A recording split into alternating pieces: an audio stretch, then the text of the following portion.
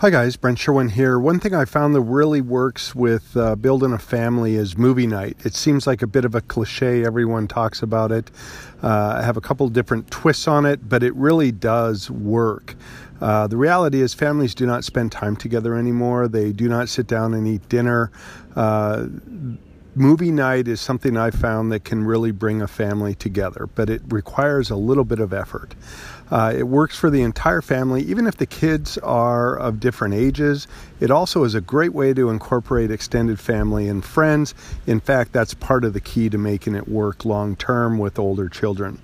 It is time-bound, so you can force the problem child or workaholic parent to commit and attend, and so it is very workable.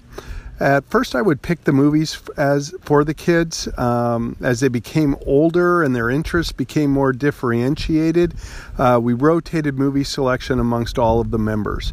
Once your children hit the fun teenage years, you can include their friends from time to time, and that'll actually make them show up and have a good time. My 15-year-old son had been complaining about the requirement of movie night. So one day while running him and his friends home from school, I asked what their favorite movie series was. They agreed it was Star Wars. I then pronounced movie night as Star Wars night and invited the kids to attend. It proved to be a great way to engage the 15-year-old. Movie nights are the stuff that works to build the family. Hey guys, in order to build a family, you have got to take action. Here are a few items to get you started. First, schedule your first movie night. Talk to each family member and encourage them to attend. Make it a priority, but make it fun. Second, work with the family to make a list of movies for movie night. Get that list and start to work as a team to check it off.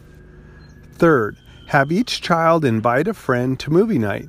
Make it a sleepover, change it up, make it different. So there's 3 things to get you started, building your family. Again, Brent Sherwin, glad you joined me, and I hope this was helpful. Thanks.